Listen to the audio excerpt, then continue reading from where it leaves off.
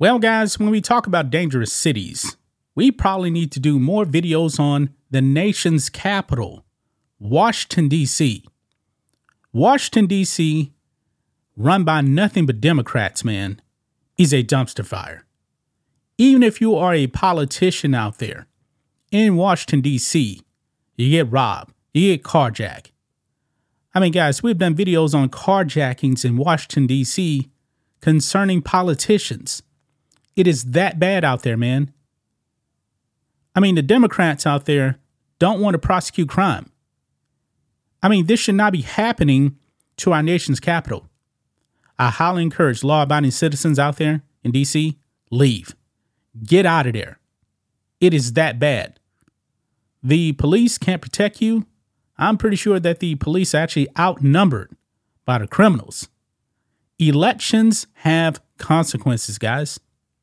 It has consequences. Now, if you are a politician, you got to be out there in Washington, D.C., even if you actually represent a relatively safe area. But guess what? Crime in Washington, D.C. does not discriminate based on political party or political leanings. You can get robbed whether you're a Democrat or Republican, or even if you are Secret Service agents. I'm not making this up, guys. And this definitely has a tie to Joe Biden's granddaughter. Check this out. Shots fired after 3 people tried to break into Secret Service SUV in crime-ridden D.C. Criminals in D.C. tried to carjack the Secret Service. This baffles my mind, man. And these Secret Service agents were actually protecting Beijing Biden's granddaughter. But nobody, I believe, was actually hurt. And Biden's granddaughter was not a target. It was just criminals that wanted to carjack. Why? Because they can get away with it. Carjackings are way, way up in D.C. Let's look at this, guys. It says, shots were fired late Sunday night after 3 individuals tried to break into a Secret Service SUV being used by agents protecting Beijing Biden's granddaughter, Naomi.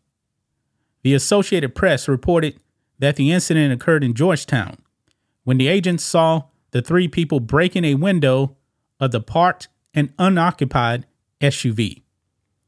One of the agents opened fire, causing the 3 individuals to flee in a red vehicle. Now, guys, let's say this actually happened. Let's say that the Secret Service agent was white and he actually ended up shooting and killing one of the assailants that was black. You know what would happen. There will be riots out there in the street saying that, hey, that young black kid, man, he was just hungry. He was hungry. And the Secret Service agent killed him in cold blood. That probably would have been the narrative out there pushed by the Democrats. But nobody got hurt and the assailants got away. Unreal. Fox News noted that the Secret Service released a statement on the incident indicating, quote, there was no threat to any protectees and the incident is being investigated by the D.C. Metropolitan Police Department and the Secret Service. The AP observed, quote, police have reported more than 750 carjackings this year and more than 6,000 reports of stolen vehicles in the district.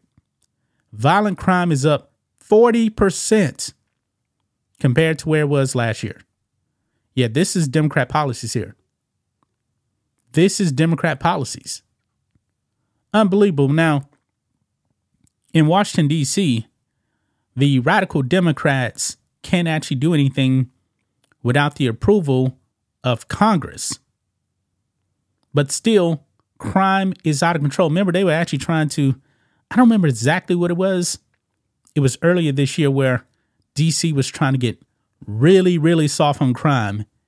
And it was just so bad that even the Democrats in Congress voted against it. It was pretty much going to really give a get out of jail free card to criminals. But in this case, guys, this is not the first time that, government agencies or politicians actually were the target. I did a video on this.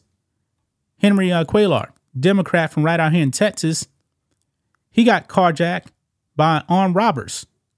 Yeah, he made it out okay.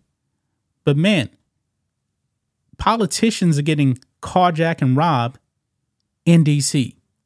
And there seems to be no end in sight. I mean, he made it away with his life. And there was another one too where I can't remember if this was in D.C. or not. But this politician had his mother in the car. He got carjacked. I could be wrong. That may not actually be in Washington, D.C. But look at this. This is from October. Senate staffer robbed at gunpoint, police say.